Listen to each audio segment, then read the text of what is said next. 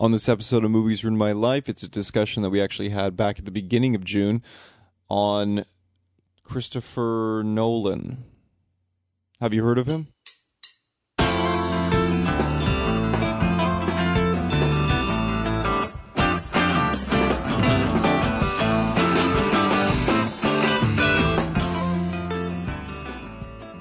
All right, so this is Danny. Hey, guys. That's Devin. Hey. This is Brent. Hello. And I'm Brandon. And Christopher Nolan, gentlemen. He's a guy who Crickets. does stuff. Yeah. Christopher Nolan. He's the successful brother. He creates work for his entire family. Creates work for his little brother. Yeah, it's good. This is a guy who, I guess probably since 2000, since Memento came out, has kind of been fighting upstream against half of the critics who think that he's rehashing old world cinema concepts, you know, borrowing from other directors and other stories, and then half of the internet and reviewers and whatnot that think he's a genius. And I think all of us probably fall somewhere in the middle. Is that fair too? I think so. Yeah. Yep. So, that being said, there's too many movies in this cat's catalog to not do an episode on him that we all love. To not do an episode. That's how I meant to say that. So, what we're going to do with this episode, in the next two segments, we're going to go to our classic debate structure that we like to do, solving nothing, of course, because we never pick a winner. Where we'll try and decide which is the best Christopher Nolan film to watch first for any newcomers to Nolan. But before we get into that, I'd like to talk about some of the staples of his work and some of your personal experiences with him. Danny, do you want to maybe kick us off with a first and favorite of this guy's catalog? Because there's all kinds of different stuff in there. Kind of, a lot of times he's a similar tone, I feel like, but he definitely broaches a lot of different subject matter, which is kind of cool. Yeah, it's weird because, I mean, his movies do so well, you could call him like a kind of a cerebral populist in the vein of like a Abrams or something, but not really, because he takes his movies so seriously. Mm-hmm. I think it took him like 5 years to write Inception, and he was thinking about doing it for even longer than that. So, yeah, I don't know. I wouldn't dismiss him outright or anything like that. Obviously, the first movie I saw of his was Memento, and around that time, there were like a lot of movies that were kind of playing with the linear fabric of narrative, you know, like to, you know, reflect the protagonist's, you know, broken circumstances. Like there was Memento, there was Fight Club, Requiem for a Dream, and there's probably a few others, right? Mm-hmm. Super cool movies, transgressive movies. Well, even stuff like Being John Malkovich was in and around there, wasn't it? Yeah, it's a big one. Yeah, but like these, that was like my introduction to DVD culture. Mm-hmm. Right, was like from The Matrix to actual good shit. Mm-hmm. No, I like The Matrix. Yeah, Matrix is good. Yeah, so Memento I loved immediately. Probably for the setting initially, I just love any movie that's set in like an anonymous desert town. But Guy Pearce, I think they filmed it in something like 20 days. And I loved it because of obviously the backwards thing, but if you watch it a couple more times, you realize it's not really so much about his memory problems. It's more about what you choose to believe out of the information at hand. I mean, there are so many times in the movie where he's given conflicting information and he makes a conscious decision as to which person he's going to believe, trust, yeah. Which set of facts he's going to go with. He has about 2 minutes to make this decision before his memory fades, but he still makes that decision. It's interesting because for everybody, I mean, all our good memories are kind of generous distortions, you know, mm-hmm. Like we get to trust the emotional truth of them, mm-hmm. but the factual truth is way different. Yeah. So I just thought that was such a cool movie, and it was a really sympathetic performance from Guy Pearce. Like, I really wanted things to work out for him. Yeah. He was like I feel like Brad Pitt could have done that role, but like Guy Pearce, I'm glad he did it instead. Yeah. I couldn't think of anyone who I think I'd enjoy that as much as I did Pierce in that role for sure. And yeah. he didn't seem to continue on. Like he did Rules of Engagement after that, but with in terms of Hollywood, He's been in quite a bit of. He's so of stuff, choosy, but though. More, yeah, exactly. That's Was the Time thing. Machine before or after that? right after, Yeah. right after That was he a did fun the Time one. Machine. Yep. So yeah, that's first and favorite Memento for me. Both. Wow. Okay. Both. Both, Both? both. Devange. Mm-hmm. What's your first and favorite? Actually, sorry. Let's also put in a least favorite because that was kind of boring. First and favorite. Danny, what's your least favorite? First? Oh, my least favorite. Oh, that'd be a tie between Interstellar and the latest Dark Knight, the one with Bane. So I'll go with the latest Dark Knight. Okay. Devin.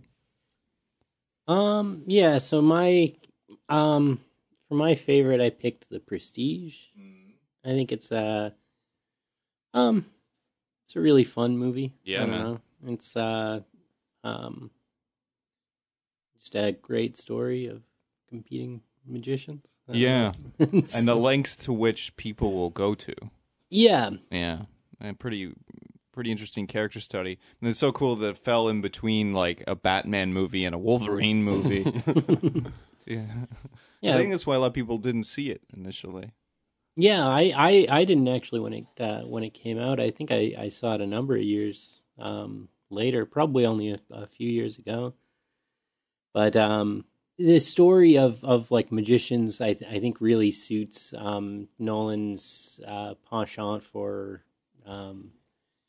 just last minute twists kind of a thing. I mean, it is very very much like a Magician's Act sort of a quality. So yeah. I think that That's a really good point. really plays well with him, and just that just the rising tension of Jackman's kind of obsession with this trick that Bale's character is doing. Excellent. Just a really great film. I mean, I don't know. There's not a whole lot more to say about it. It's just yeah.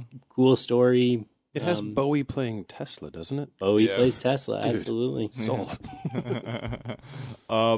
Your first Pardon? Your first Nolan that you saw? First film? The first Nolan film. Which film popped your Nolan cherry? That's gross. Don't ever say that again. The first one that I saw, I think, was actually Batman Begins. Really? Yeah, Latecomer. yeah. Yeah, I mean, I had heard a lot of people Don't talk. ever say that again. I had always heard a lot of people talk about Memento, but I just never really bothered. I don't know. Odd. That is odd. I just Yeah. noticed I worry that about this, you. This whole video clip is just going to be a huge advertisement for Tim Hortons. Usually we have our own coffees and pastries and cookies and whatnot, but we totally sold out. Well, to I mean, franchise. it's Camp Day. It's Camp Day, yeah, Right? so It's coming up, I guess. Absolutely. Wednesday, June 1st. So, Perfect. yeah, support Camp Day. Devin, you have a least favorite? I mean, he was. It's tough to say. I mean, he really does have an impressive catalog of films that he's directed. You know, It's true. like there's not one that I've seen that I haven't at least liked a bit. You know, I mean, he was producer and story writer of Man of Steel, so that maybe. Yeah, but he didn't. But he That was didn't just because direct they. it, yeah. It's he because he didn't was polish that afraid of script. like how they're going to set up Batman after that, right? Yeah. Yeah. So it's tough to say. Just Yeah, out of his directed work, out of his directed work, least favorite. least favorite. Honestly, it's a tough one. It's, maybe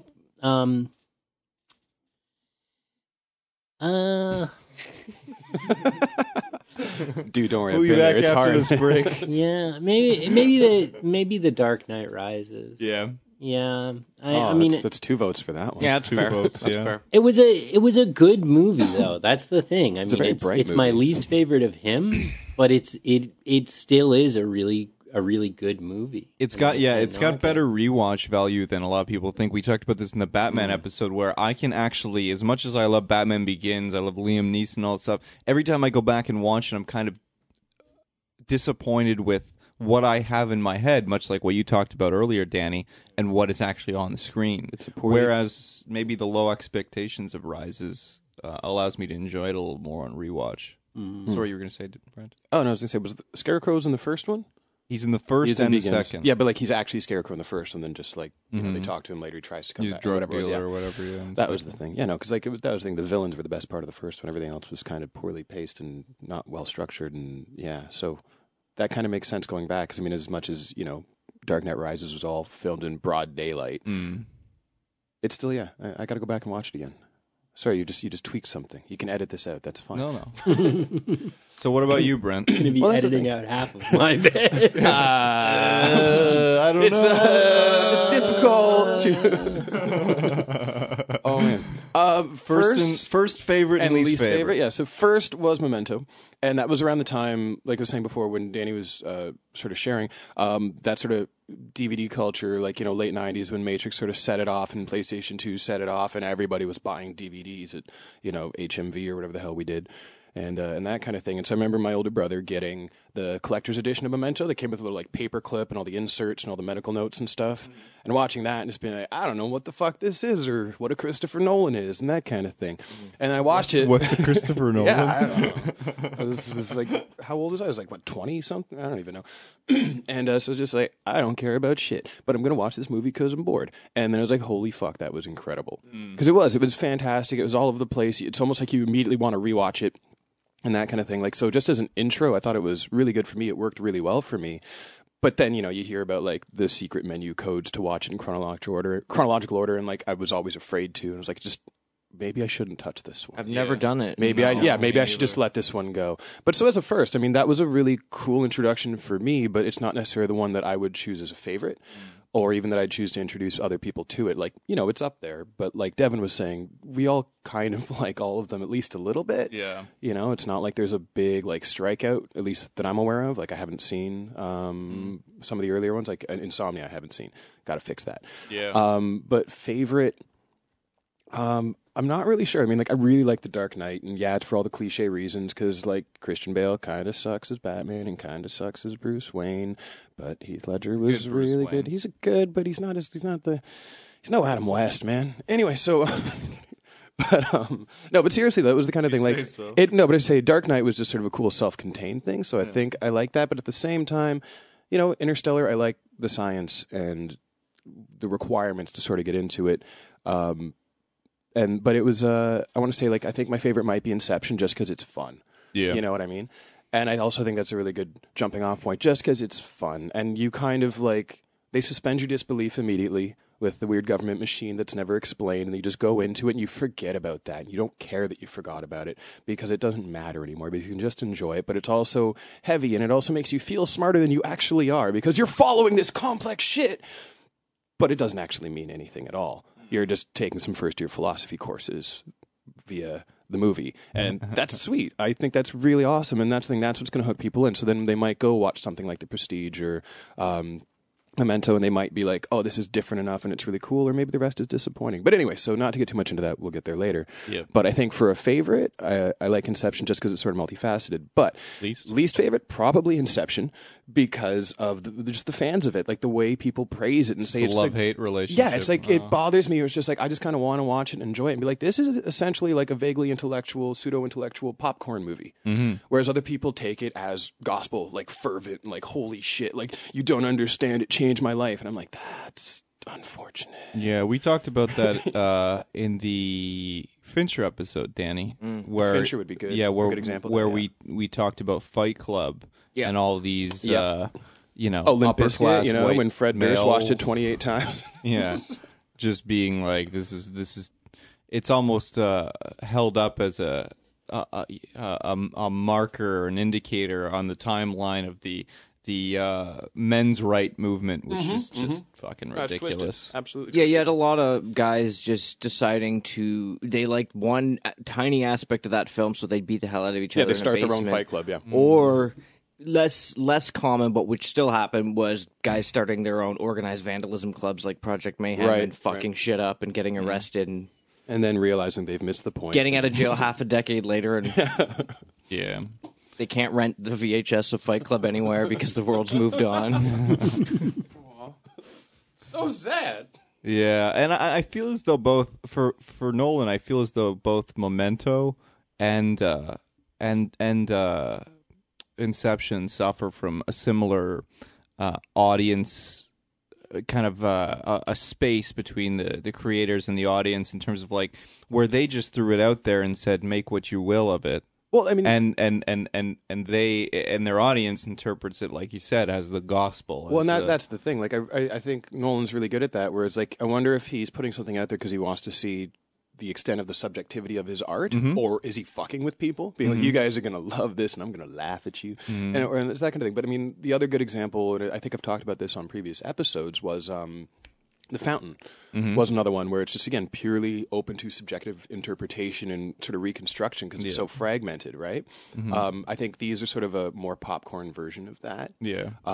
But it's a really cool phenomenon. I think that's why I like Nolan, despite not really liking Nolan. Yeah. Dude, I agree with you that both those films, Inception and Memento, it's like people will close watch them and they think that there's some kind of religious significance going on, like a serious. But with Memento, it's more like, because of the lack of available information, it feels like it deserves to be studied. Whereas with Inception and maybe with Inception as well. Well, is it interpolation versus extrapolation at that point? Where Memento is more like filling in the blanks to see what happened, whereas Inception is more like, what does this mean as it applies to my life? Right? Yeah, Inception, the way that people talk about it, it's like, I can't really improve upon what you've No, but said, I like that idea. I never thought of it that way. Both of them, Memento and Inception, do suffer from that to an extent. Yeah, absolutely. More so than.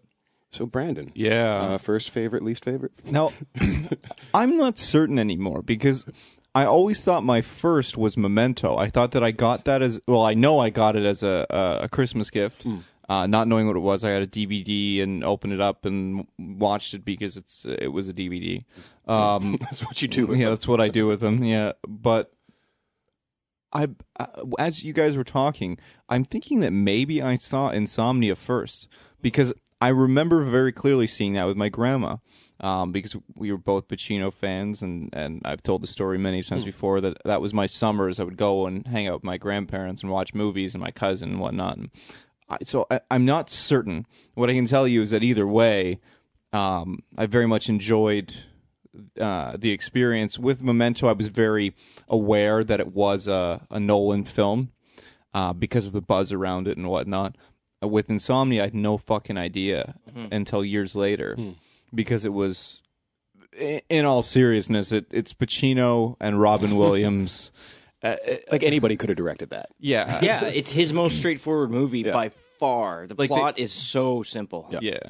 It's like a cop with a dirty secret. He's in Alaska chasing a bad guy. Pretty dirty. And either he can't sleep because of the daylight in Alaska, or he can't sleep because of his dirty secret. Yeah. Or both. And then, yeah. I was up in Churchill, Manitoba But once, then and it was there's daylight all more. the time, and I can relate to dirty secrets and 24-hour sunlight. Anyway, sorry. But wait, there's more. Is that what you were saying? No, well, in that film, there's once Robin Williams' character, the novelist, gets involved in the whole plot. And so that was your On a intro. closer, So I'm not certain which one came first, but I know they were writing around the same time. And while I was aware that Nolan directed one, I wasn't aware that he directed the latter film, Insomnia. My favorite.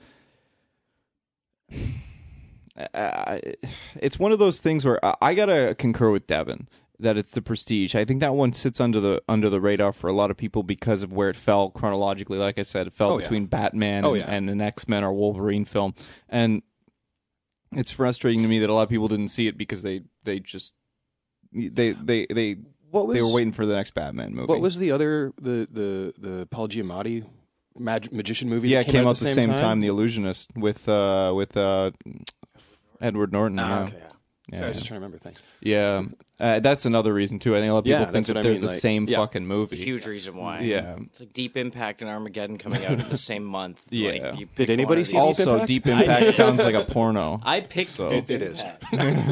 Yeah, I concur. I also picked Deep Impact, but for all the wrong reasons.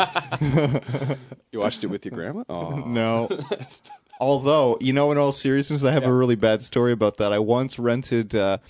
I didn't know, and like my grandpa would just pay for whatever we were renting when we were kids. Yeah, you go to the and store. I rented. I loved Tales from the Crypt, right? So I rented Tales from the Crypt, Bordello of Blood. Oh, yeah. But I was so Yeah. young that I didn't know What's what a a bordello was. Yeah.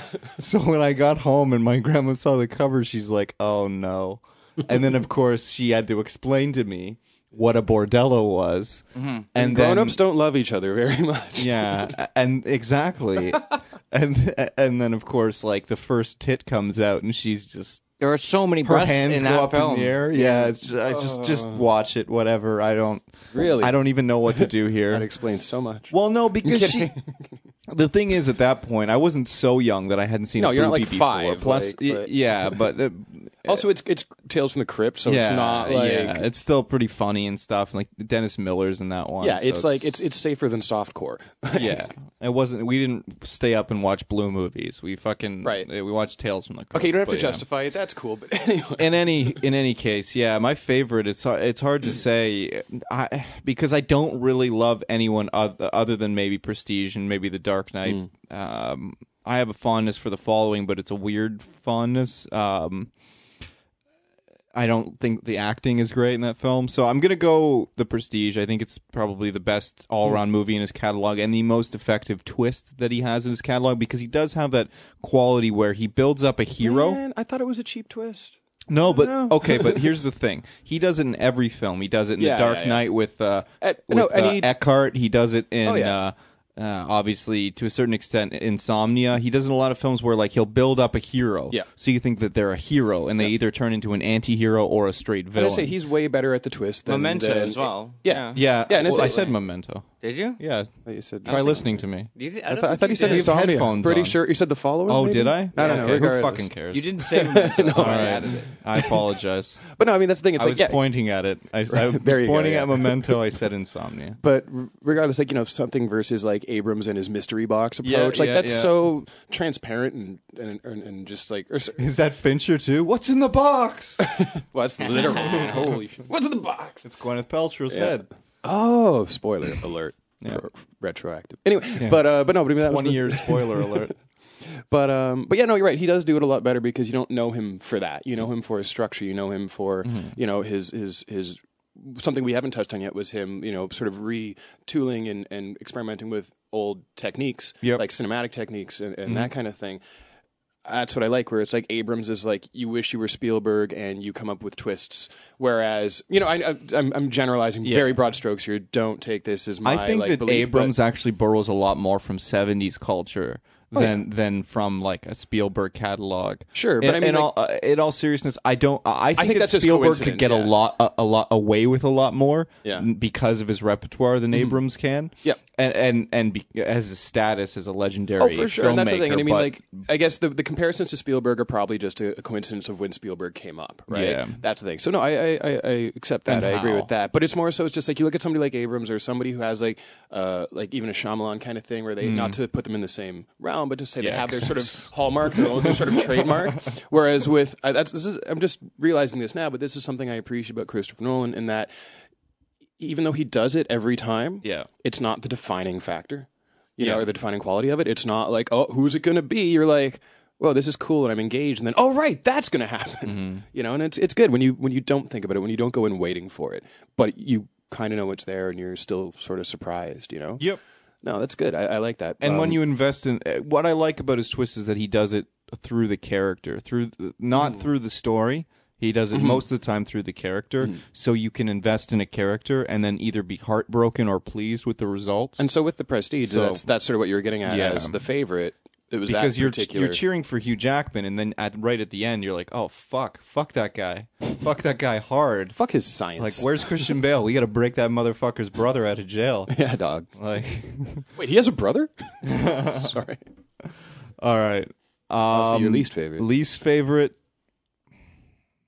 Yeah, probably Rises as well. Even though I think it has better rewatch value than Begins. Begins is still a better film. I don't know. I just can't. weird. I will never rewatch Memento, but I know it's a fantastic film. But I will never ever rewatch Oh, it. you got to rewatch it for that ending, which is technically the middle.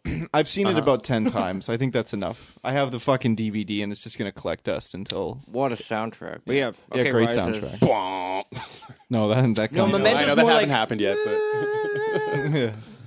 but All right, so let's take a little break, Sure. gather our thoughts, come back, and Danny, you're gonna kick us off. Yep. All right, so we're going to come back and try and decide, probably not, which is the best Christopher Nolan film to watch first.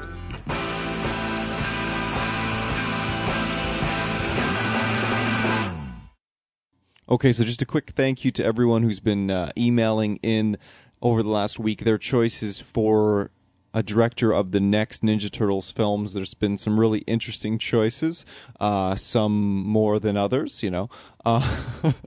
Some weird ones in there, but with really cool reasoning, and I like it. We had so much fun doing it. We're going to have to revisit the Turtles again. We've been talking about doing another go around a comic book month sometime in the first part of next year. So when we get back to that, maybe we'll talk some more Turtles. Until then, please reach out to us on social media and continue talking Ninja Turtles with us. I've never listened to so much Yeah Kid K in my life.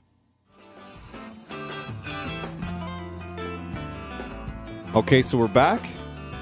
And Danny, my friend, you're up first. Which film are you nominating as the film that a newcomer to Christopher Nolan should watch first? Okay, this is a tough one. Right now, it's somewhere between Memento and Inception. The one thing working against Memento is, like Devin was talking before we were on the air about the Game of Thrones fans and how it can sometimes be intimidating to get into that show because they're so voracious about it. And Memento has that kind of fan base. One thing I didn't mention about Memento before is just the cast: Joe Pantoliano and Carrie Ann Moss and Mark Boone Jr.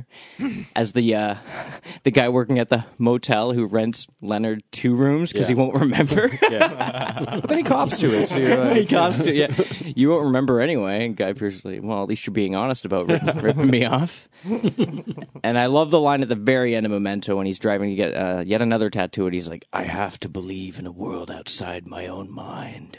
It's a great line. But as far as... So you're nominating Memento? No, as far as just pure like popcorn appreciation, the cinematic sweep of it, I would say Inception. That's the movie somebody should watch first. Hang on a second here. stealing my shit, man. Yeah, that's not your pick. Your pick Is is it? Memento. Oh, I thought you said I had to like pick 2 different things, like first and favorite, and then nominate a film that someone should watch first. That was the first segment. Yeah. Isn't this a completely different thing? Yes. So you can pick a different film. No?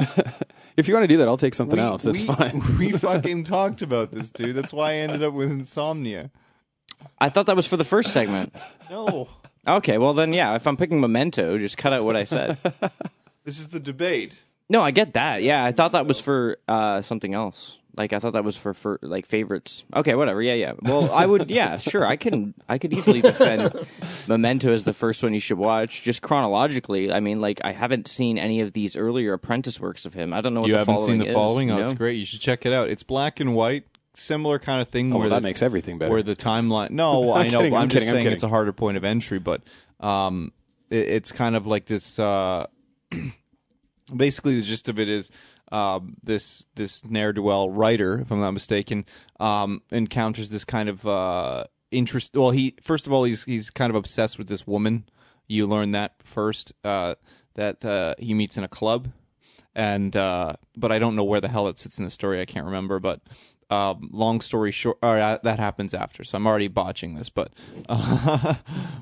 basically, he meets this character, this interesting, eccentric kind of guy who breaks into people's houses and gets like insight into their life, and then takes things from them. She sounds obviously. pretty good. I should check that out. Yeah, Did that even come out in North America? yeah. Because I have the DVID around here somewhere. Oh wow. Okay. Well, yeah. I'll pick Memento. No problem. It's a really good like- it's a really good film because again it's got that it very much is similar to Memento. It very much is like a precursor to Memento in terms of that non-linear storytelling, and also the idea of a character who goes down a road despite his better judgment or the judgment that's available to him. So Right. it's very much similar to, say, for example, what happens with Leonard and I can't think of Carrie Ann Moss's character, but Natalie, I think. Natalie, yeah. So- Yeah.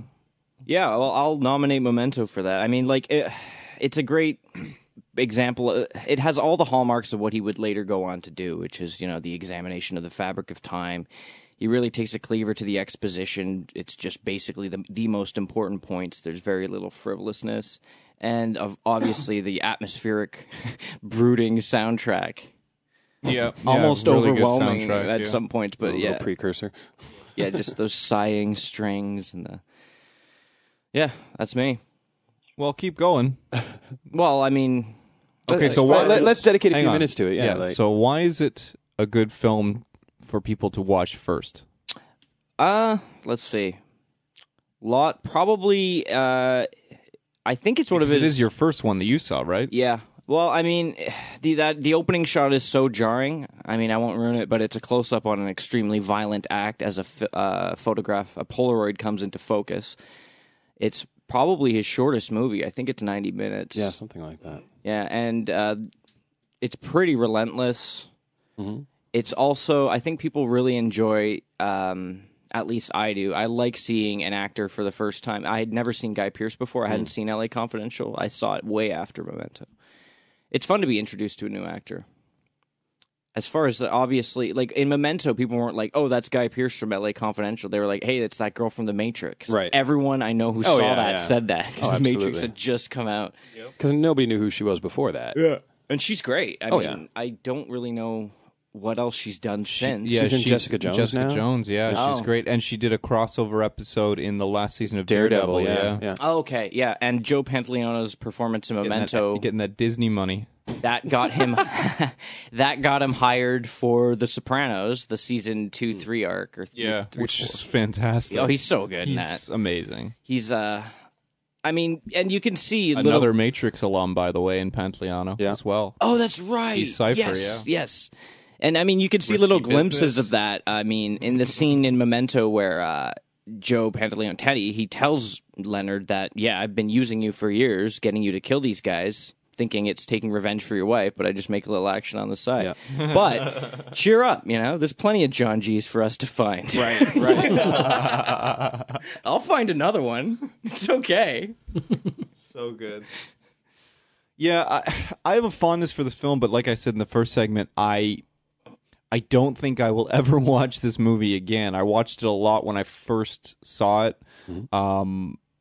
And maybe I fell victim to what you were alluding to earlier, Brent, in that kind of fanboy, this is the greatest thing ever. You'd never kind seen of anything thing. like it, Yeah. so it was, seminal and important even on Yeah. a personal level, right? I remember a lot of critics comparing it to a Tarantino style of storytelling, which even at the time made me laugh because it's not like Tarantino was the first guy to ever tell a non-linear Exactly. story. But there was, like, it bothers no me that time. he's credited for that. But that's the thing, but there's and no also- better point of reference in terms of, the popular culture, the zeitgeist at Yeah. that time.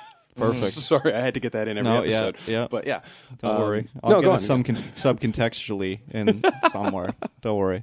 And I say, what's the other one that people have emailed me about? Someone emailed me that I say at all. I don't say at all. Like ATOLL, like we're talking Waterworld now. Yeah. Atoll. And also they pointed out that I always say in all seriousness. I That's say because that one we're a all lot. fucking Yeah. chuckleheads. But sorry, but go on. Yeah. So in all seriousness. Well, a lot of those movies have fallen. Like a movie that is structurally bold, like Memento, or something like Requiem for a Dream. And I'm only talking about the Aronofsky, the close-ups of certain things. Like people were like, "Whoa, I have not seen that before." Some of those still do hold up, despite the fact that the structures aren't that interestingly. I just think it's new really and bold just as a anymore. quick aside, but like all the sort of the close-ups and the gore and that kind of like not hyper realism, but just kind of like, whoa, I've never seen that before. Does that not harken back to like John Crick-Falusi and like like the Ren and Stimpy just close up of like their arm and like the and that kind of thing? I don't know. I wanted to ask you about the if you thought it was an effective tool to use whenever you see Leonard in his hotel room and he's doing the narrative parts of the film.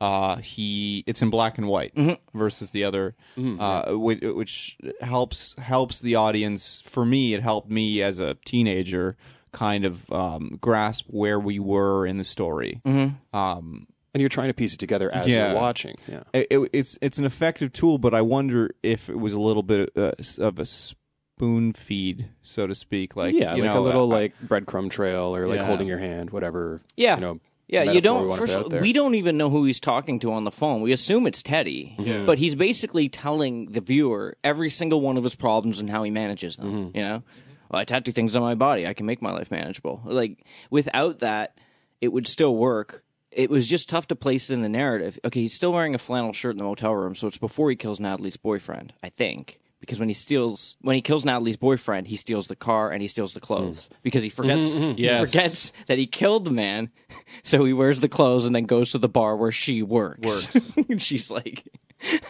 who is this guy? So yeah, I do agree with you. Yeah, it's almost like he's holding our hand a little too tightly. Maybe if there was half as much, which he doesn't do with The Following. I think if you like Memento, you should go back and watch The Following. Don't expect a lot out of it because it is a first film. It is a low budget film, but and I have trouble with some of the acting, but it's a really good story. And if you just are invested in the story, it's definitely worth a watch. I will. I mean, I take great pleasure in going back and watching great directors' very early works. Like, I saw all of Paul Thomas Anderson's movies, and then I finally went back and watched Hard Eight. Oh, really? Yeah, and seeing it for the first time after seeing every single other one of his movies was like a pretty cool It's trip. cool because I could see seeds for everything that he was going to do. Yeah, and things he would not And ever things do. you would never do now. That's what's great. Yeah. Yeah. An There's apprentice so piece, many sort of of. those. Yeah. And that's the thing. So then in the context of an introduction, I mean, like, how does... Because I was saying before, like with Memento, it was the first one that I saw, and as an introduction, it clearly worked for me. It gave me a foundation of sort of like respect and reverence for what he does. But in terms of recommending that to someone else, like, I don't know that that's what I would do, because I don't know. Like, I guess when we have these sort of conversations, I'm thinking in terms of, you know, general audience. I'm thinking in terms of, like, you're going to sit someone down and say, "Watch this. This is an important like, body of work." why that one, Danny? Yeah. I guess because, like I said, in spite of the fact that it seems like now it's less impressive because of the nonlinear or because of the backwards moving chronology, it still holds up as emotionally resonant, especially because of Pierce's performance. how it ends in the middle. We know exactly where it's going to go, and it just feels so hopeless. You know, when Leonard walks into that tattoo shop, and we know exactly, we've seen exactly what happens after that. That's what I love about it. It doesn't end on any kind of ambiguous note where, oh, what's going to happen to Leonard now? Is he going to go to a new town? It's like, oh, we know what's going to happen. And it's a really interesting take on that kind of thing. Like any movie that starts with in medias res, or, you know, like that kind of thing, where it's like, this is like we were talking about Hannibal during the break. In the beginning of season 2, it shows Hannibal and Lawrence Fishburne fighting, and then that doesn't actually happen until 10 episodes later. You have no idea how it's going to get there and what's happening and that kind of thing. You know what I mean? And this is just, you know, I guess a really more effective exactly, a really interesting twist on an old cliche. Yep. Right. And it's like, it is really funny when people don't remember things, but he didn't go for the comedy too much. He only did it twice that I can remember. There's the scene where in media he's running and he's like, what am I doing? Oh, I'm chasing somebody. And the guy pulls a gun. Oh, he's chasing me. And then a little later in the movie, he comes to and he's holding a bottle. He was going to hit a man with it. He's in a motel bathroom holding a bottle, and he's like, strange, I don't feel drunk. I remember that. It's because you didn't drink it. You don't remember? Oh, yeah, right. Your memory, man. You don't remember anything.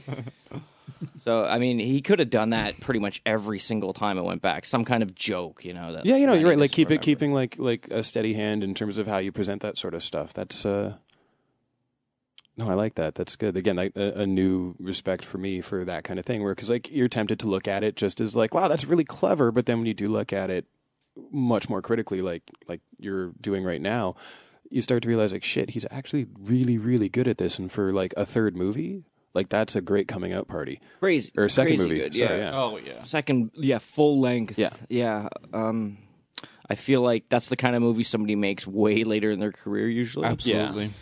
So yeah, I mean, I was getting a lot of comparisons to Pulp Fiction, which technically is Tarantino's third film. technically, yes. Technically, their third script, you know. Are you counting True Romance yeah. or my? Okay, Yeah. So, and I don't subscribe to that, by the way, because obviously one is a series of vignettes that somewhat tie together, and that telling that non-linear is fairly rudimentary, frankly, and then this is a completely different thing with the intent of disorienting the audience. Right, like look at that next to Magnolia, where it's this epic thing that's going to tie together in some weird biblical way, versus this, where it is very sort of rooted in a manufactured reality, but still it's believable. That Yes, suspension of disbelief is very easy, Yep. to achieve. And the beautiful anonymity of a motel room, I like that about it. It shows the transience of his life. It'd be much worse if he was staying at Natalie and had a stable home life. He's always going from motel room to motel room, and they look so similar that you as a viewer aren't entirely sure if he's at a new one. So yeah, it's just. I mean, I made a couple friends watch it a few years ago, and half the room was like, "That's nowhere near as good as I remembered," and the other half was like, "That's just as good as I remembered, if not more." So yeah, I can see why people would think it's less impressive now, but not to me. Right on. But yeah, so I mean, just contextualizing like that, like as an introduction, I can support that insofar as even though his other movies don't necessarily do the same thing, or they do it in a very different way, like. This was an argument I made with Kubrick with Clockwork Orange, where it was just like, if you can get through that and you appreciate it, you're going to enjoy the rest of the body of work. Oh, you argued for Clockwork Orange? Yeah. Yeah. Nice, I was nice. like at the end, it was like, when they like pry his eyes open and make him watch and it changes him, like that's pretty much what Kubrick is doing to you with A Clockwork Orange. That's great. That's great. I like that. No, go listen to that episode, bro. Yeah. I will. Yeah, go listen to our Watch More Stanley Kubrick episode. In the meantime, Devin, what's your pick, my friend? So I went with The Prestige, and it's I think honestly more just because for a first time watcher, it's frankly an easy one. I agree. Absolutely. It's just a lot of fun. Period piece usually is, I don't know, great cast, fantastic cast. And it is, like a popcorn movie, like a proper, kind of theater movie. I'd say, besides the Batman series, probably the easiest for just about anybody to get into. I'd argue it's easier than Batman. Like Batman's a little esoteric because you're going to get the comic nerds or the people who are looking for the nostalgia and that kind of thing. Whereas The Prestige is kind of for everyone. Yeah, and because I mean, you go to something like Inception or Memento or like Interstellar. That's not for everyone. Yeah, Interstellar. Yeah. It's like there's something there for certain types of people, but I think The Prestige is like removed enough that anybody can. I don't even know if I knew that The Prestige was a Christopher Nolan movie. Actually, same kind of effect I had with Insomnia. Same. Yeah. I did not know Insomnia was an auteur director. It could have been anybody making that movie, like you said, Brent. But The Prestige, like I like just like a full cast of anti-heroes almost. There's nobody who you really like in this entire movie. The both of their kind of obsession in this rivalry. Mm-hmm. Yeah, like you're like one guy's like, I got to figure out his secrets. Like, I hope you figure out his secrets because he's clearly cheating. And then you're like, but he's a magician. I hope you don't figure out his secrets. It is, but so then like interesting. Tesla shows up and like figure out science. Yeah, and then like it just gets weird. But you don't know who to really cheer for. It's a cool kind of conflict for the audience to wrestle with. Absolutely. And it's you bring up Tesla, and I love that. One of my favorite parts of Against the Day, Pynchon, one of his California. Or is that one of his California? No, it's one of his big global sweeps. Sorry, yeah, because it's the Chums of Chance and all that shit. Really good book. Other than that weird, like, never mind. I don't want to go into that, but I always love the inclusion of characters like Tesla, like Franz Ferdinand, and so forth in those in that book. Because I felt like, even though that was a grandiose world, I could find pieces of I could ground myself in this crazy world, and it's the same thing with with the Prestige, where you have a character like David Bowie's Tesla that is just this almost larger than life figure in the film, in terms of this guy who's basically giving the answer to all of Hugh Jackman's questions to him, but at the same time, you know that this character is rooted in real life. And what's interesting is, of course, it parodies the lore which society has given to fantasy and Tesla urban in legend, real life. like. No, and that's the thing. It's almost like a Tesla fan service. It's like, no, he really was that fucking awesome. Yeah. When he first shows up, that scene where he first shows up and he sees the entire city at night lit up, it's like, that's such a fucking cool moment, man. Yeah. No I shocked elephants in this one. They kept Edison in his cheesy, like, fuck Tesla ways. His accusations, yeah. Yeah, and I love the fact that that you're kind of handed the twist, and you think it's going one way. Yeah. Like you kind of suspect. I won't spoil it, I guess, but you kind of suspect it is exactly what it ends up being. But they give you this whole Tesla side. Like they hide Exactly. it so well. Like, red herrings, like you wouldn't believe. But then the red herrings exactly kind of, what it ends up being. but the red herrings pan out. Like, well, like, when you realize what's going on, you're like, oh my god, that's the grossest thing ever. And then the other part of you is like, oh my god, that's the most wicked thing ever. well, but I mean, just the simple answer Yeah. for how it's being done is like, of course that's how he's doing it. But it takes you on this whole side adventure to meet Tesla, and you find out that the machine doesn't exist, but then he's like, well, maybe I'll put one together for you. I don't know. Let's figure it out. I love the you kind of lose all your faith in Tesla when, like, they're zapping this hat and nothing's happening. He's just like, well, I guess it doesn't work. They find this pile of hats, just like that was cool. like 100 meters the outside of the lab or whatever. Yep. It's just fun. Yeah. I mean, I think a lot of Nolan's other work is maybe too brooding, maybe too for somebody who's just getting into it. They're all pretty intense watches, and I feel like this one is just like a nice light, like, Yeah, and I like the because you mentioned it's not as brooding, and I think a very big part of that, for particularly the magician that's played by Bale, is that, because I can't think of his name, I'm so sorry. I'm ruining your argument here, so I apologize. But is the relationship with the daughter. It makes everything that he does completely worthwhile, and that's so cool. Yeah, And also that great scene in the prison with the handcuffs, so good, man. But yeah, no, that's I can agree with that, where it's just like that's sort of the safe answer, not to take away your choice, because I think there's value in that, of just like, if you like this, wait till you see what else he did. Yeah, that's a good point.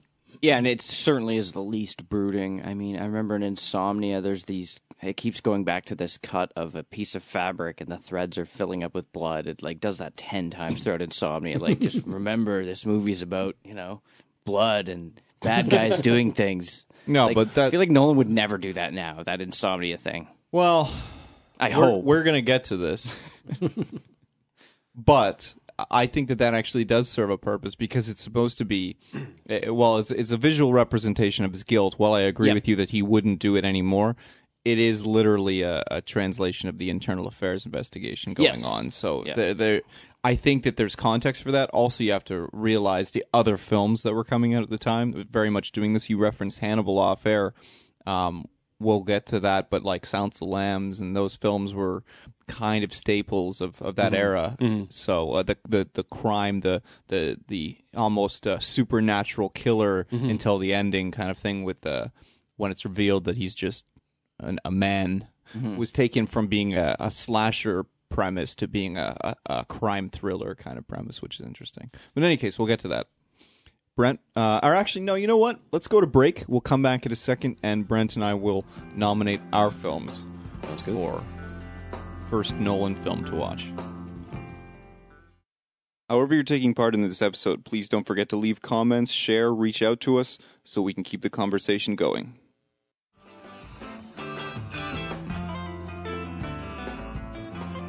All right, so we're back, and Brent, what's your film, sir? I chose my favorite and least favorite, Inception.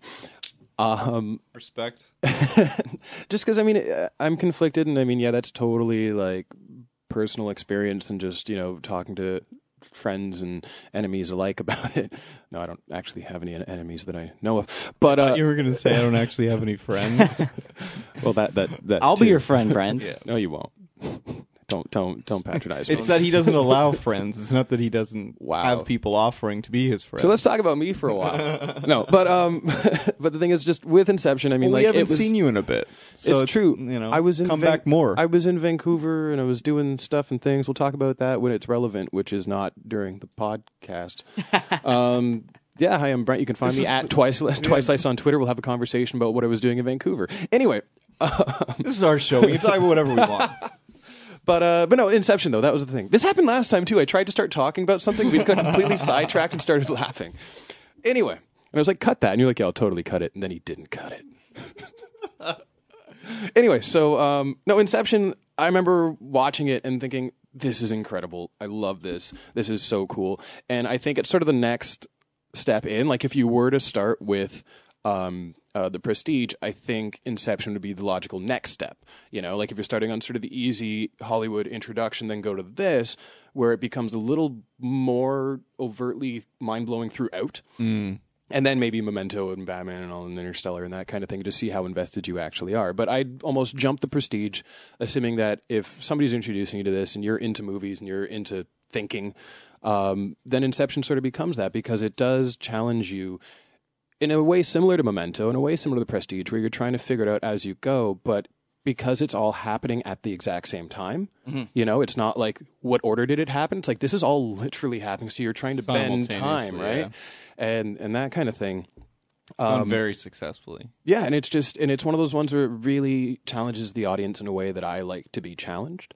So I think when it brings you in like that, it also sort of separates the people, as we were talking about before, who are like, this is a brilliant popcorn suspension of disbelief film, and other people it's like, this is my new religion. You know, and I think you can almost use that to sort of suss out, you know, who your friends and enemies are.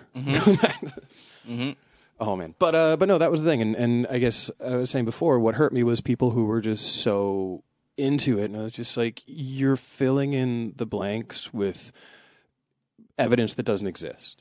You know, you're being subjective and presenting it as fact. And I always had a problem with that. But at the same time, I appreciated that these people loved it and they became Nolan fans. So this is just such a good way to not only figure out what kind of fan you are, but to create new fans in general. Yeah. So yeah, it absolutely gets my vote, even though it's not my favorite movie, even though it's not even anywhere near my top 10. It's still a great introduction to this body of work.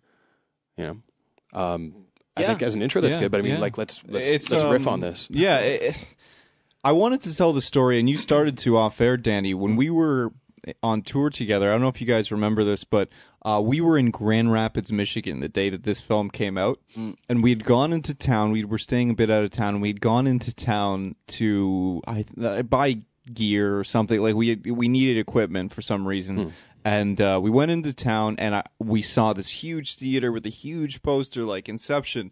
And I'm like, we should just go to a movie. We don't have to play for like however many hours. And these guys were all like, no, that's not fucking happening. And that's how I always remember Inception is that I had this irrational desire when I got home to see it right away because my friends had like They wouldn't let you. put the brakes on. We would have gone. I just remember being pretty broke. Yeah. Right? I think that's what was the reason. Like, we didn't have a lot of money, I think. But at the time. yeah. Well, you guys were on tour for how long? Like 6 weeks? Yeah, something like that. But it was so I always have trouble putting this film into context between the excitement that came with the first viewing, which was weeks later, and then the actual enjoyment I get out of the film. I always have a lot of trouble reconciling it. So I'm really hard. I'm a bad person to talk about this film to because it's got this nostalgia about it. Yeah, I've got this nostalgia about the longing for it. Yeah. It's I want the one I can't have, to quote Morrissey or something like that, but and it's driving me mad. But yeah, so it's hard for me to put it in context, but I know it's a quality film. I don't know, man. First watch though, this is one that it is good because you get introduced to his current era regular players in terms of Tom Hardy and what's the gentleman's name? I can't believe that I can't think of it, that played the kind of surrogate Ra's al Ghul in the film. Ken Tanaka, is that his name? Is this the wealthy guy? Yeah, trying to make it with his father. Yeah. Oh yeah, I don't know that guy's name. Oh, dude. I can picture him, but I can't.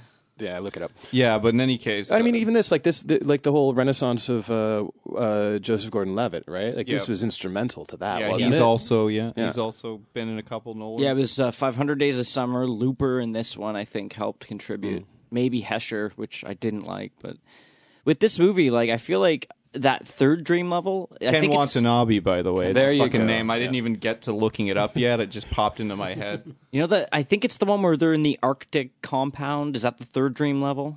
Yep.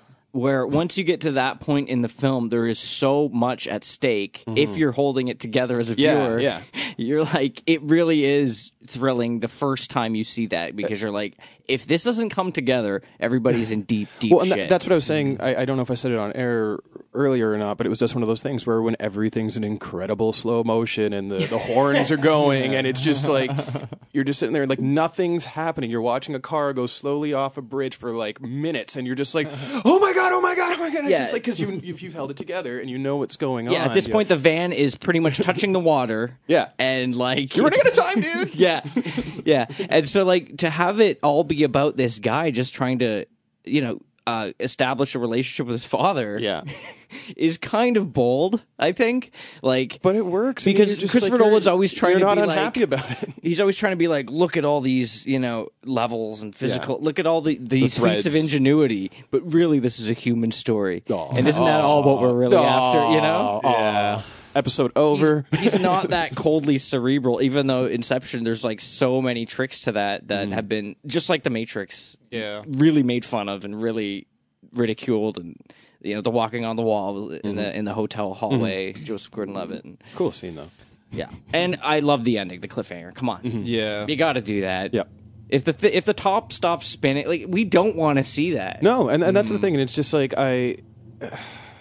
man, totally lost my train of thought. Okay, well, I'm Yeah, just going to talk completely gone. about Sorry, Marion go for it. Cotillard. She's the greatest. I love her character in this film. I love from the very first time you see her to when you see quote unquote the real version of her. It's just one, because the way that they lay out the story of them, that's totally is the kind of love and the kind of woman that would haunt your dreams, if I may say, as a Absolutely, yeah. male. Yeah. If they did a great job of synopsizing what almost undying love could be, but to an extent that it was it was also irrational for Cobb, because he if she was still around, he'd still be just as fucking upset. Come on, just snap out of it. We're not in a fucking dream. But because she's not around, he now just longs for her, and it consumes him. And I love that. I think that that's really cool. And she's so fucking beautiful, man. It's just she's the reason that I like the third Batman film, because she's just fucking wicked until the whole Talia al Ghul reveal. But up until that point, love it.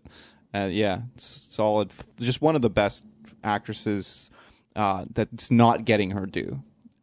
Yeah. Fully in Hollywood. When you look at the films she's been in, Midnight in Paris, this film, even her role in Rises and stuff like that. Like she's super quality on-screen energy that is seems to be lacking somewhat in both men and women in this era. Like she walks into a scene and just takes it over, and like with juggernauts of acting like fucking like Watanabe is a fucking he's legendary, talented but, yeah. fucking actor. When he can go up against Cruise and guys like that, and then she walks in and you don't give a fuck about him anymore. Yeah. And and the same thing with Cobb, like with fucking Leo. You don't, when she's on the screen, you don't give a fuck about Leo. You're just rooting for her. Like you almost want her to be right. Yeah, it is a dream because you want her to fucking live. Yeah. You know? Those the flashes of Get back to her remembrance, kids. the flashes of remembrance in which they're sharing that private world and Yeah, it's they completely go empty. way There's too actually something disturbing about that to me, like that empty world. And there is some modern philosopher, Brent, did a thought experiment about this, say in which you die as a person and you go to the afterlife and it's the world you live in. It's this world, except that no strangers exist. The only people populating the planet are the people you know. Like memories So or whatever. The subways are empty and blah, blah, blah. And it's too bad if you don't like this, according to the philosopher, because this is what you chose while you were alive. Based on... Jackass. Got what you wished for. Yeah, exactly. It's like, what am I supposed to do? Just start making friends with everyone? If I die again, can I do it again? But that empty world that they populate, I can't believe that what ended up Reminds me of this ending them third was season of Heroes. the inception of the idea that he gave her, and not just outright boredom. Like, how much do you have to be committed shit. to somebody? Yeah. No, If that you only want to be with them and no other. kind of beautiful, but also like, ooh, Yeah, because are you her sure? coming all the way up, Yeah. she still has that thought. Yeah, that's Right. right. Yeah, fuck. Well, and that's, and I mean, like, sorry, like, if you have anything more to say on that, but I mean, like, go on if you do. No, But that's- because like the other thing that like I it's something that I've sort of dabbled in and sort of like looked into here and there, but just the fan theories flying around Reddit and stuff everywhere. and it's Oh, insane. it's And I mean, like, it's so dense and like so much of it is like incorrect, like ill-founded interpolation and pseudoscience and shit like that, which is kind of what the movie is. But Yeah. but the fan theories, just some of them are so off the wall, but some of them are really cool about like even just like, you know, the totem top is in a different position in this transition to this shot. Does it mean anything, or was it? Or is Also it the poor fact that continuity? It's not, Yeah, exactly. It's not his totem.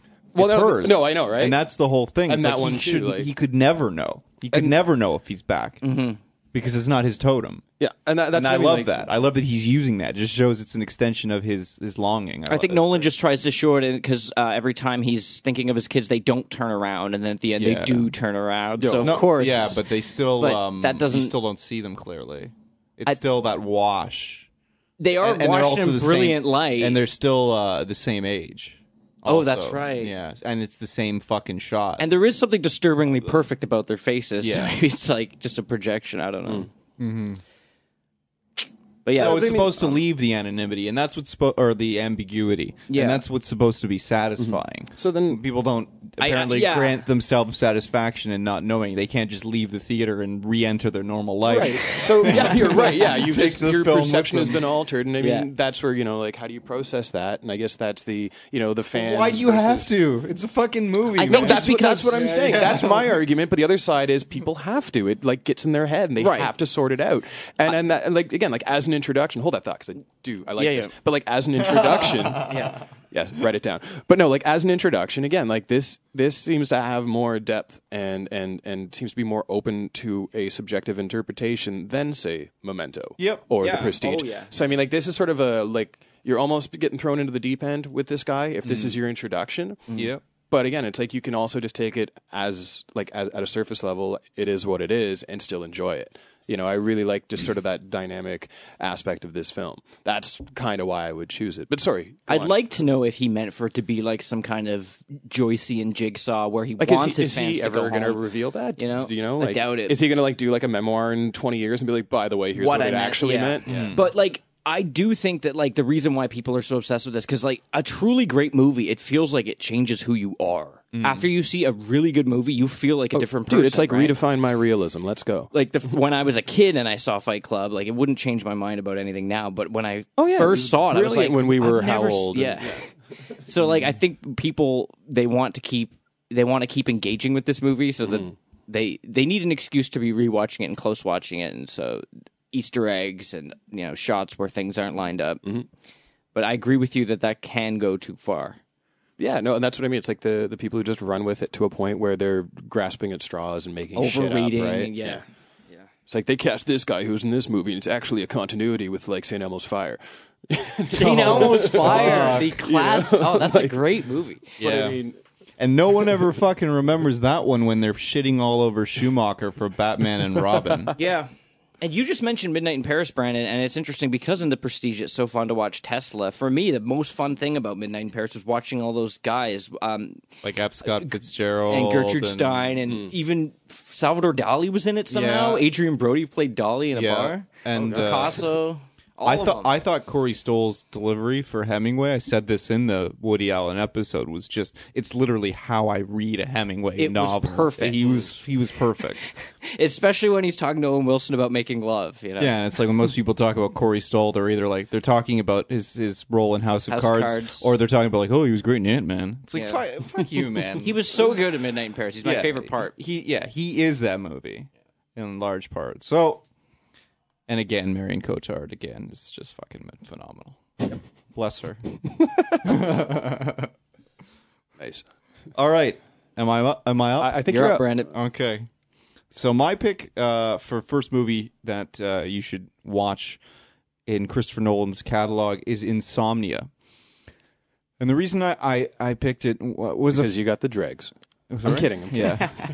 I don't know. No, man, sell me on this. Let's go. Okay. Oh, don't worry. I argue that Tim Roth's accent in Reservoir Dogs was perfect.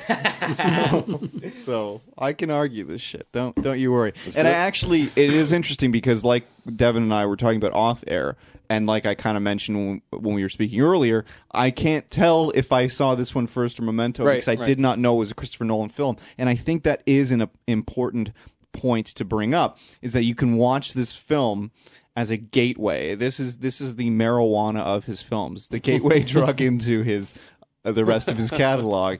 In that you can still look to strong performances, kind of normal linear storytelling, a kind of atypical format in terms of the crime dramas that were coming out at the time. Obviously, Kiss the Girls came out around that time, which I really enjoyed.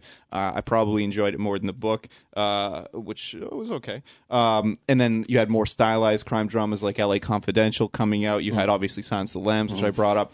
So it's interesting to see Nolan's take on that genre and to see two heavyweights in terms of Pacino and Robin Williams going head-to-head, truly head-to-head, in this kind of both feat of like acting forces colliding and also literally their characters trying to outwit each other is a really compelling storyline. Also, obviously, all the emotional baggage that you mentioned that Pacino's character has when he leaves when he leaves the LAPD to go up and is invited to come up to investigate this case, which is it's his friend that's the chief up there, right? Yep. So when he goes up there, he's involved in an internal affairs investigation, right? So when he goes up there, he's already got all of the shit weighing on his own mind, and then to take on a fucking murder case that involves a teenage girl. Like that, just hearing that kind of shit happens would keep any of us up, let alone having to literally relive it to find the fucking killer on a daily basis. And then obviously, as the film's name implies, he cannot sleep, like you said, Danny, both because of the fact that he has this internal affairs investigation and this slimy kind of slimy internal affairs officer kind of trying to make a deal with him, and then on the flip side, that this case and is dwelling on him while there's no fucking darkness, so he can get no rest, he can get no reset, and it's just him falling apart. So it's an amazing performance, probably one of the best latter era performances in Pacino's catalog. Yeah, I agree with that. Yeah, and this film, for me, on the flip side, is also the conduit to, say, some of those movies like 1 Hour Photo and what was I can't think of what was another really quality. Well, it just diversified what you realize the talent of Robin Williams was, and for me, like this falls right at the beginning of his second second renaissance, if you will. Those things as an like actor. when 1 Hour Photo came out, you're like, wait a second, what is Robin Williams doing after Mrs. Doubtfire? Right? And, no, it's so true. yeah. And there's another one that I'm missing that's really good, and it's not the one with Jim Caviezel where they capture the people's memories in their eyes and relive them like it's a fucking movie. I have not seen that. Yeah, What is no, that? yeah, where he's really creepy. He's like a pallbearer almost, but with these he Okay. edits these movies together, or Weird. like these life movies that he takes out all the terrible parts and gives them to the family so they can relive their lost Yeah, yeah. ones, their loved ones' lives It through their rings eyes. a bell, but I know I haven't seen it. Yeah, it's a good film. It's a little bit depressing, frankly, but Oh, no. because it says something about humanity, and he plays this kind of blank slate, which is really interesting. But none of that would have come about in any case without a film like this, and Good Will Hunting, obviously. Yeah, I mean, he'd been in such a series of saccharine movies like Jack, Patch Adams, Yeah. Jumanji. I would put I Dead love Poets all those Society in there, films. even But though I like it. It's AI just and so stuff like. Well, Sickly Dead sweet. Poets Society is Wait, no, he was the sorry, ending. He wasn't of Dead AI. Poets What was Society the one in he was in? particular? Was he AI? When he played the butler android thing? Was that AI? Yeah. Okay, yeah. I'm remembering something else. Anyway, Yeah. but yeah. So I mean, but yeah, you're right. Like all those like super sweet feel good things, and like that's how I kind of grew up with Robin Williams. You And- know, like I knew Mork and Mindy, but I didn't really know But he Mork could and Mindy. be- but when you- Bicentennial Man. Yeah. not That's AI, what I'm right, thinking. Yeah, right, Bicentennial Man. That's I'm what I so was thinking sorry. of. Yeah. All good. But yeah, this era was the first time that you realized not only could he lift your spirits, but he could seep into your soul. You know, this guy could fucking claw onto you and take you on a fucking journey. So you're saying he's a good actor? Oh, absolutely. And I'm not one of these guys who was super up in arms like, oh, you should have known that he was a tortured soul when he passed away, and I'm may not he gonna- rest in yeah. peace. But I just know that I fucking love the guy. Yeah. And I was really sad to see a lot of the films that came out in the later years, kind of like I dismissed a lot of them just because I didn't want to see, much like we talked about off air, the Pacino-Dunkachino situation. Like I haven't watched Jack and Jill just for that very reason, because I want to remember fucking Pacino, who's still with us, as, Yeah. at very worst, like, hoo-ah! Like that's what I want, like worst case scenario. Or great ass or whatever, like that's like the Oh, and his speech in Any Given Sunday. Given Sunday, is a exactly. classic sports speech. yeah. So one But thing I'm wanna- just talking about the era of Pacino that he got loud. Yeah. One That's thing where I want to stop. that's really notable about his performance is like it's a straight up cat and mouse police procedural, except he's so tired. As he gets more and more tired throughout the movie, he's less and less able to react appropriately to information. He doesn't register facts emotionally or factually. And so there's a scene where him and Robin Williams have been speaking about the problem they have, which is, I think you're a murderer. Robin was like, no, I'm not. and that he's siphoning then- the story into his new book. Yeah, and then Robin Williams is a novelist who basically thinks he can write real life circumstances. And then, so as the boat pulls away, Robin Williams takes out of his jacket a tape recorder and shows it to Al Pacino, who is standing on the dock. Before that, hang on, is that after or before that great chase? So as that happens, Al Pacino sees that Robin Williams is holding a tape recorder, but he's so tired he almost doesn't react. Yeah. He's just, it's not underacting, it's not lack of reaction. He's just too tired. Yeah. Like, here's a guy, internal affairs, like, he's just like, it just keeps getting worse and worse. So in his face, there's a barely perceptible reaction that can be called acting, and I really like it. It's really funny. Can be called acting. Nice. Like, this just isn't getting any better for me, is it? Yeah. No. I wonder how much like method there was in his acting. Like Well, did they he- just had that chase sequence, which he did do a large part of, right? Because Yeah. that's the one where Williams is running across the logs. This is before that. It's before This that? is Oh, before okay, that, my yeah. apologies. Yeah, really interesting film also because unlike many of these procedural crime dramas that you had at the time, or like crime thrillers or any of this stuff, you have a character in Hilary Swank's character that is and it's very signature Nolan in that way, that is your conduit to the audience. Yes, she's the moral compass. She's like, Yeah. is this guy, Jack Dormer, is he a good guy or a bad guy? And she's Yeah. trying to figure it out. Like, Nolan loves anti-heroes, and they've been done to death now with Walter White and Tony Soprano and Dexter and that Ray Donovan guy who completely sucks. But like, I don't know. I like Hilary the first season Swank, pretty. It was pretty solid. she's definitely a surrogate for us. I was going to say, is she a Mary audience. Sue? Is she like, just somebody we inject ourselves into? Yeah, brand new cop on the force. She's taken in by this. Not taken in. She's very impressed by Al Pacino because he's an accomplished police officer, but she's trying to figure out whether he's good or bad. She has to watch him. And she's also trying to find where her morals fall. And it does. That's another excellent point, Danny. In that, again, the track record of these anti-heroes that, as the story plays out, they start off as heroes and they morph into an anti-hero. And that is another signature of Nolan's storytelling, which is. I actually really like. Yeah, I think it's unique to him. It's less cliched than just maintaining a consistent anti-hero. Yeah, like the credits don't, or like the opening credit roll doesn't happen, and then he's drinking a beer and shooting a guy. Like that's not how the film opens. It's a slow build where you start to see the world open up, both through events that play out and through exposition and so forth.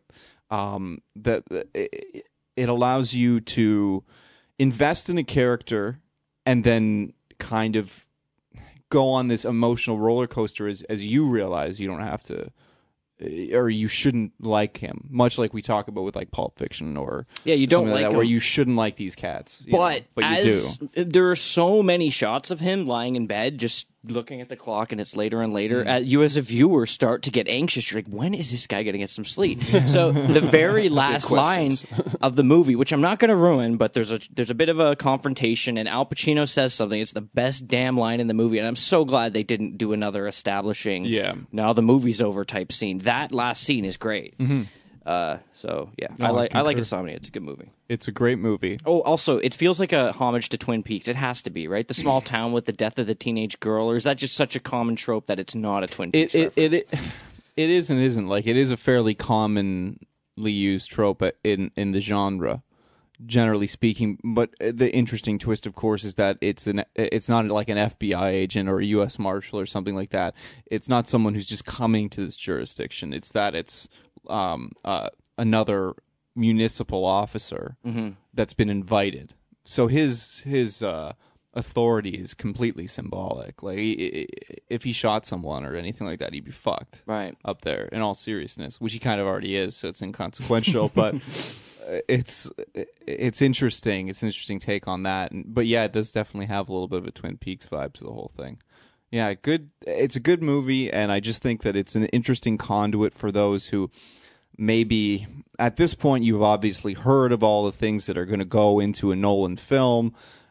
This is an interesting gateway because you can get all of the tone and the flavor and the character development that you would get in another Nolan film, but you don't have to be weighted down and, say, for example, like you don't come out of the theater having an existential crisis like you do with Inception. Right. You don't come out of the theater wanting to vomit from disorientation like you would with Memento. And I can't say anything bad about Prestige because it's just fucking wicked. It's like you said, it has all the hallmarks of a Nolan film, but it's a very straightforward plot. It is brighter, and it is cool that they did a lot of it. That they endeavored to do a crime drama that takes place entirely in the day. No gritty back alleys, no fucking. That's what happened with the Dark Knight. It's very hard to Rises. do that. Like Danny Boyle, when he made Sunshine, was talking about how damn hard it was because usually in space movies it's the darkness that's foreboding, in Sunshine it's the sun. Yeah. How do you make that movie? So it must have been harder. It was probably harder to make than it looks like it was. Mm-hmm. Good flick. All right, so let's take a little break. We'll come back and just wrap up with some final thoughts on Christopher Nolan, the director. The director. As opposed to the boulanger. Is that a French baker? Yeah, buddy. Oh, like Dorme. Yes, I understand because I picked Insomnia. Okay, so just a quick note and full disclosure.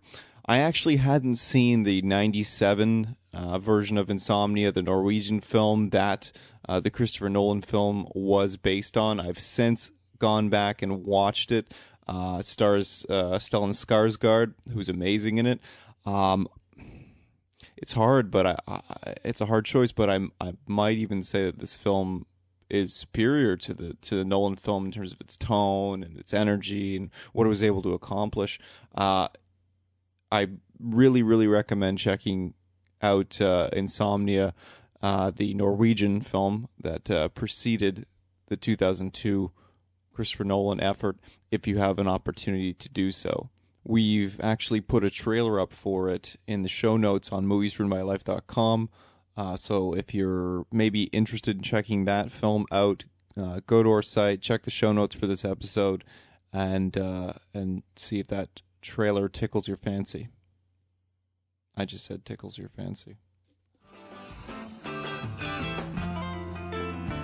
All right, so we're back, and let's just do a round of final thoughts on Christopher Nolan, the director, not the baker.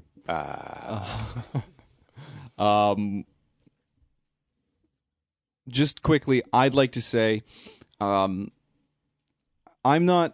never been one to champion his work because I do find flaws in his work. But I wanted to mention, because we stayed away from the superhero films because we've had conversations on Batman before. Exactly. I wanted to say that I recently read an article with, I believe, if I'm not mistaken, it was Matthew Vaughn, the director of X-Men First Class, Kick-Ass. What's the other one he did recently? Kingsman. Great movie. Yeah, Kingsman. Loved it. Especially the church scene with Colin Firth. Oh, the church scene was incredible. The butt sex, though, I thought that was cheap. But anyway, that's another day. Yeah, the butt sex joke was a little bit, but it's a goofy spy movie. It's what it's supposed to be. Yeah. In any case, I saw a quote with him where he said that the Nolan style of comic book film is dead because people don't actually want that. They want this, Whimsy. fun, whimsical experience. Yeah, exactly. And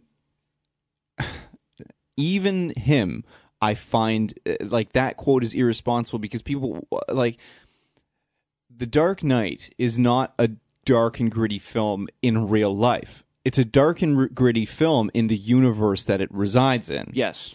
And that's the problem with, say, someone like Zack Snyder, who just wants to blow up fucking everything, or even the last scene in X-Men 3 where Jean Grey is just standing there dissolving everything. Or, to be honest, the trailers for this new fucking X-Men, which I know they've lifted the embargo on it, so I know there's going to be reviews coming out, or probably no. What am I saying? There already are reviews out for this there? fucking I haven't thing. seen anything. Yeah, stay away from it because you're going to be disappointed. You want to go on clean, but there's literally in the trailer there's a scene where Magneto, because in every fucking movie it's just like he's moving something bigger. That's the thing. Like he moves something bigger in every movie, and so now he's moving a whole fucking city. Now I assume that has something to do with whatever powers Apocalypse gives him, but I don't fucking know. But it's like he's dissolving everything, for fuck's sakes, moving an entire, like pulling cars and every fucking thing out, and it's like people don't want that kind of doom and gloom, like, because people see that shit every day in the real world. And it's a sad thing to say. It's a sad reality that we live in, but unfortunately, like, we can't control things like the weather or and these sorts of things, and people face that kind of trauma, even what just happened in Fort McMurray, and bravo to all of the Ecuador. wonderful exactly, Ecuador. So let's just nerf Storm's powers. Yeah, and it's like, and there's real heroes in our world that are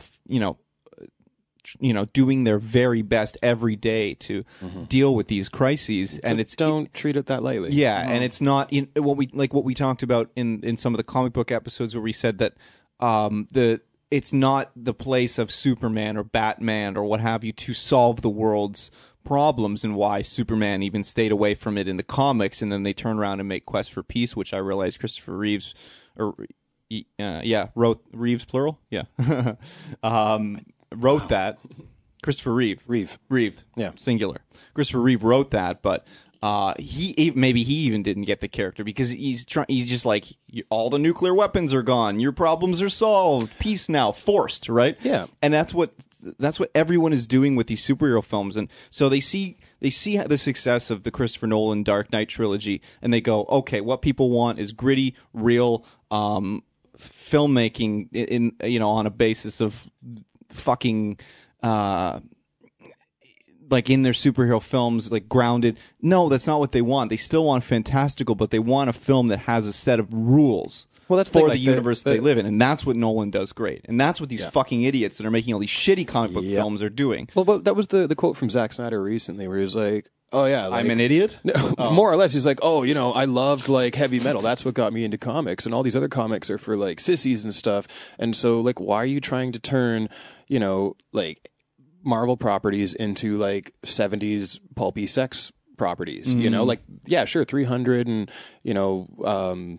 everything else kind of works that he did. Watchmen totally works because that's what they're rooted in. But when you try to put Batman and Superman and Wonder Woman in that, it doesn't really translate. But I like what you were saying in that it's self-contained, where the threat is just as fantastical as the hero's powers. Yeah. And it's not the escapism of, man, I wish Superman could come and blow out the fires in Fort McMurray. That's fucking heartbreaking because that will never happen. But if it's like, wow, I wish Superman could come and stop the Kryptonian threat, I can get behind that because it's couched and contextualized in a way that is, it works, and so it becomes an actual fantasy escape as opposed to a heartbreaking, reality sucks. No, and so I don't think that the Nolan style of comic book film or action film is dead, and I also think that there's a huge misunderstanding about the success of those films.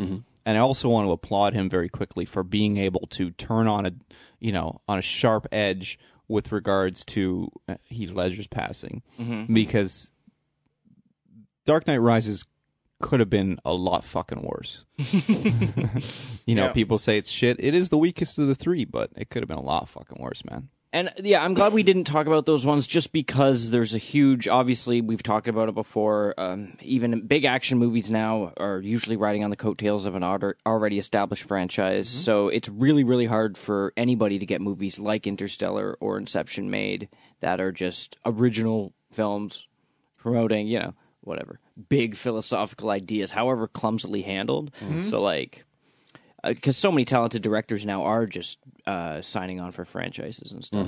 So yeah, I mean, we want to talk about these ones, the In trilogy. Yep. Insomnia, Inception, Interstellar. I like that. Yeah. I had to put that in the podcast. Of course. But I mean, and that's the thing. If you're introduced with one of the Batman movies, that doesn't equip you for the rest at all. You might not even care about the rest. So yeah, Devin, any final thoughts before we wrap it up, sir? No. Yeah. Yeah. But I mean, that's the thing. Just like a final thought in terms of revisiting something we said before, where none of these are bad movies. No, there's no swing and a miss here. Yeah. And that's kind of cool because then all we're doing is like nitpicking. We're being super. You know what I mean? And that as much as that sounds shitty, that's also kind of a compliment, right? Yep. Yeah. All right. So remember, this is just the beginning of the. Remember, this is just the beginning of the conversation. We want to continue it on with you, and we really do. This is a cat that, as you can tell, we can't pick apart the films. We can't really celebrate any of them. We're in this middle space. So I'd love to hear. I don't know about you guys, but I'd love to hear this week why you fall on either side of that spectrum, because I know it seems as though the internet is very strongly divided. There's a line down the center with Christopher Nolan in the middle and fans on either side. So tell us what you think this week. You can reach us on Twitter at Mermal Podcast. That's at MRML Podcast. You can also email the show at moviesruinmylife.com. Do you guys want to offer up your Twitters? Danny? Yeah, I'm at Leafs Love Hurts. Devin? At YR_homeboy or homeboy. Brent? At Twice Sliced, one word. And I'm at Not Brandon Fleet. And if you're listening to the show on your podcatcher of choice, you can check out clips from this and other episodes on YouTube. And also sign up for our Facebook group because we put up photos and other behind-the-scenes stuff there. And if you're listening to or watching a clip on YouTube or Facebook or wherever the heck you're listening to us, you can subscribe to our podcast on iTunes, Stitcher Radio, SoundCloud. We're on TuneIn. We're on everywhere that you can pretty much find podcast. So, and if we're not where you want to play the episode, let us know. We'll rectify it immediately because we're nice Canadian boys. Oh, Yep. And I think that's about it. So, thanks for hanging out with us.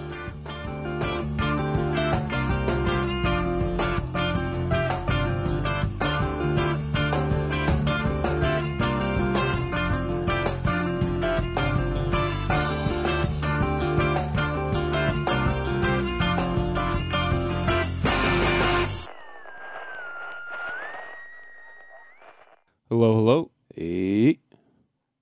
Devin, can you give me a little something? Yes, I can. Check 1-5. Oh, I had a stroke. Oh, that's so good. Why do you talk like that? I had a stroke. Yes.